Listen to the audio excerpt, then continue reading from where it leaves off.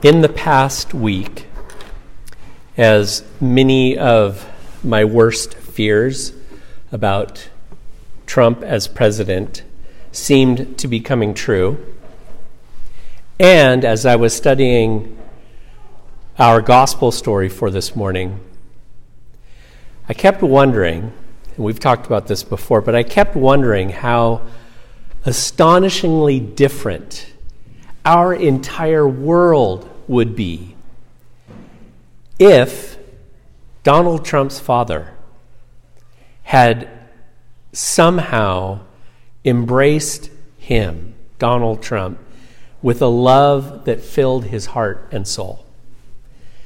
If his father had been able to assure Donald to the depths of his spirit that he was loved no matter what, and that Donald always had a place in his life. He was a delight to his father. Think about how different literally our world would be right now if Donald Trump had grown up a content human being, someone who was at peace in his own heart and at peace with the world. And I think we can extend that wondering about many other people throughout time and space. So much of history could have been unrecognizably different if certain people had known that they were deeply loved and that they didn't have to prove anything.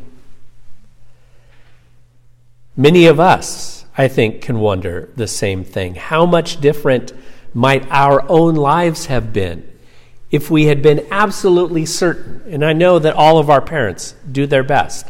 I know I as a parent do my best, but we're human beings, and there's still times when we doubt. Think about how different even our own lives would be if we had grown up from the beginning, absolutely certain that we were loved and that we were completely secure in our parents' hearts. I think this has been a tremendously impactful variable in the world, especially in relationship between fathers and sons. And I say that for two reasons. One, because historically, frankly, mothers have been a lot better at expressing love to their children. And two, historically, men have had access to more destructive power to hurt others out of their own insecurity. I think there could have been far less destruction and pain in this world if more of us had known from the beginning that we are loved and delighted in. We can't change the past, but going forward, this morning's scripture reminds us of God's great desire that all people might hear the voice of the Creator saying to each of us, "You are my child, my beloved child. I delight in you." This story reminds us that in our own baptisms especially, we are all brought into the blessings of Jesus' baptism. Heaven is open to us. The Spirit alights on us and fills us. And the voice of God says to us, "You are my child whom I love. I'm delighted with you." I know from my own personal experience that it can be difficult to hear of Jesus' experience in this story and believe that it truly embraces us and it becomes our story also. And yet this story takes place at all and is told by Matthew in order that we might know that we experience this same reality for ourselves in Jesus. Notice how when Jesus comes to John, that John doesn't want to do it. John doesn't want to baptize Jesus. He says, or the scripture writes, but John tried to deter him, saying, I need to be baptized by you. And you're asking me to baptize you? John's baptism was an act of kind of preparation, of a desire to receive the change of life that John was saying Jesus would bring. The Messiah, the coming one, the anointed one of God, would bring a full change of life. And John's baptism was just sort of preparation for it. It was a way for people to acknowledge, sort of in a very visible, tangible way, that they both needed God and wanted God to save them. But Jesus didn't need to be saved by God. We've already seen in other stories in Matthew that Jesus is God. That Jesus is God come to earth to save all people. John the Baptist knew this, knew who Jesus was, and that Jesus was, in fact, the one that Isaiah had this beautiful vision about centuries before. He envisioned God saying to the coming one, the anointed one, here is my servant whom I am uphold. I will put my spirit on him, and he will bring justice to the nations, to the whole world. And it goes on, and I love that part where he says, I will keep you and make you to be a covenant for the people, a light for the Gentiles even, all peoples, to open eyes that are blind, to free captives from prison, to release from the dungeon those who sit in darkness. John knows that this is who Jesus is, that Jesus is this one that they had been waiting for. And that's why John says, I need to be cleansed by you. But Jesus says, no, let this happen. You baptize me. Let it be so now. It's proper for us to do this to fulfill all righteousness. I like what William Barclay, Scottish pastor and writer from last century, I like the way that he interprets why Jesus wants to share in John's baptism. Barclay writes that there was a unique national movement of repentance and searching for God that John was leading. This was the very moment for which Jesus had been waiting. People were conscious of their sin and conscious of their need for God as never before. This was Jesus' opportunity, and in his baptism, he identified himself with the search of men and women for God. When Jesus went to be baptized, he was identifying himself with the people he came to save in the hour of their new consciousness of their own sin and of their search. Jesus identified himself with us in order that we might identify ourselves with him in what he experienced when he was baptized. And what he experienced is everything that we could ever wish for. As soon as he was baptized, he came up from the water, and at that moment, heaven was opened. He saw the Spirit of God descending like a dove and lighting on him, and a voice from heaven saying, "This is my Son whom I love. With him I am well pleased."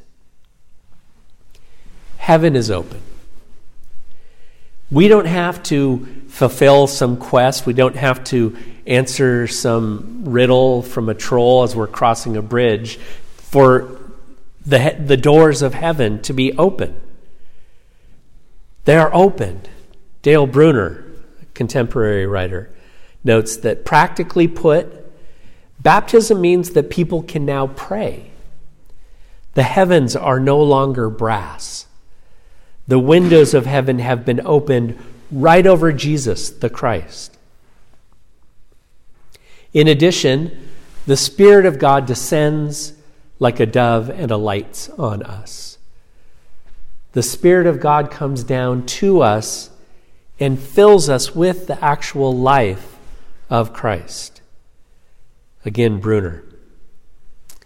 In baptism, the Christian is not only given access to the Father in heaven in prayer, the Christian is also given God himself in the Son and God herself in the dove Spirit.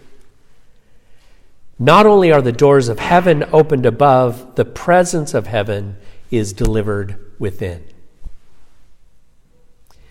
And finally, a voice from God our Father, God our Mother says, and I like the way the Message translates this, "You are my child, chosen and marked by love, delight of my life."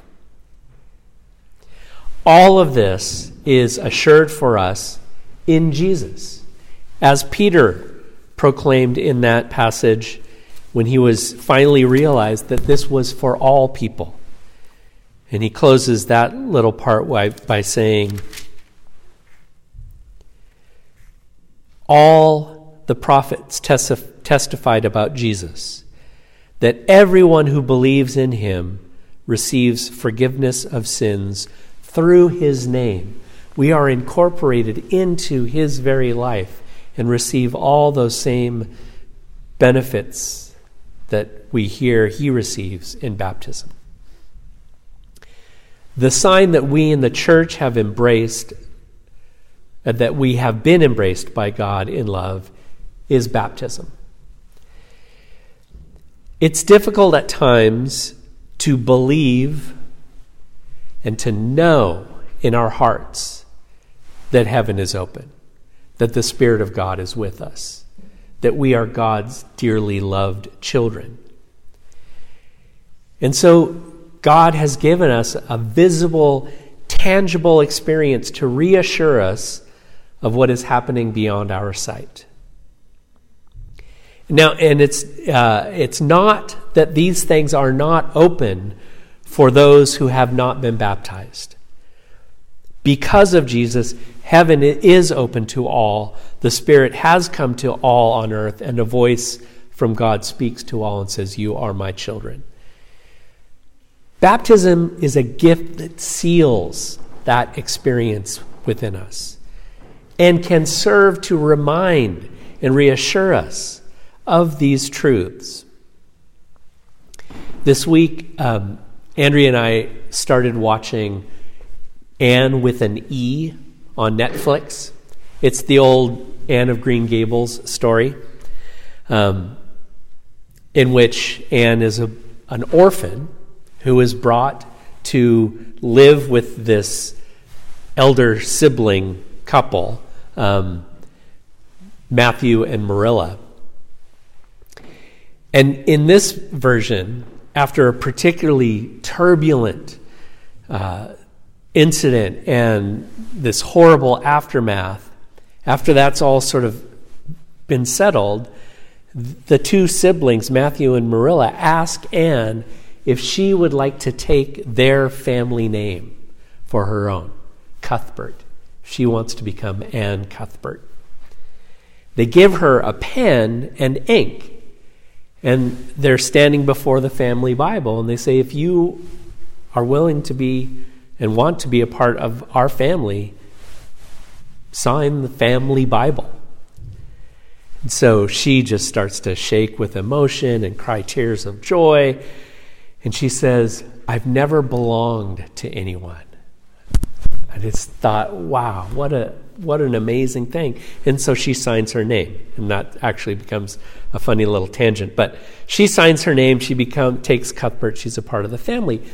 But here's the thing. The love for Anne was already there. They had already embraced her. They had already brought her into the family. Her signing the family Bible was just a way to seal it and give an experience to let her know forever And if she ever had any doubt, she could go and look at that spot in the family Bible again. This is a similar experience to what we believe happens in baptism, what it does for us. It seals the truth of all these things that are open to us. So for anyone who has not been baptized but would like that experience, let me know. It would be a great privilege, and it is one of the most significant things that we do as a church, is to baptize. And for everyone who has been baptized, I want to give two different ways of remembering our identity as God's beloved children. The first is the same that I said with the kids, that we can experience anytime we come into this sanctuary and exit. I put that baptismal font back there years ago, and I make sure, in fact, actually, my mom did it this morning. She made sure there's water in it every week to remind us this is who we are. You can be reminded as you come in and reminded as you leave. Heaven is open. The Spirit of God is with us. And we are the beloved children of God. There's another way that we can be reminded of our identity as beloved children. And it might sound a little unusual at first, but it is the experience of being rained on. I once heard a few years ago a speaker from a very different part of the country in which it didn't rain all that often, who said, "You folks out here in Seattle are so fortunate to have all this rain." And of course, we're all thinking, yeah, right. But she said, think about it. Every time you walk wet, I loved the way she phrased that too. Every time you walk wet, you could be reminded that you are baptized. I had never thought of getting rained on in that way before. And yet, biblically, rain is often associated with God's provision of life for all creation. And so rain can easily be associated with the gift of being sealed in God's love through baptism. Think of how much better our world, even our own lives, would be if we had always known, we had always been absolutely certain that we were loved and delighted in by both our parents and God. In my better moments, I pray that Donald Trump might still know this truth for himself.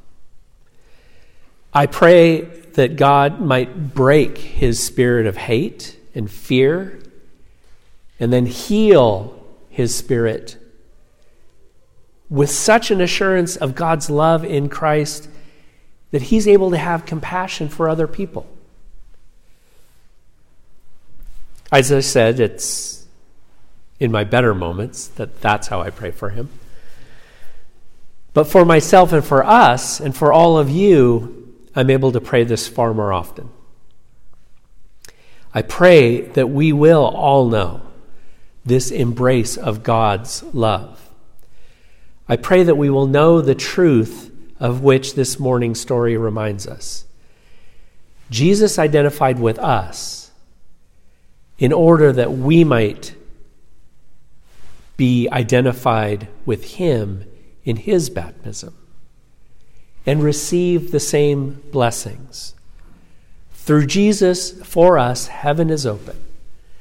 The Spirit of God alights on us and fills us. And the voice of God proclaims, "You are my child, whom I love. I'm delighted in you." Thanks be to God.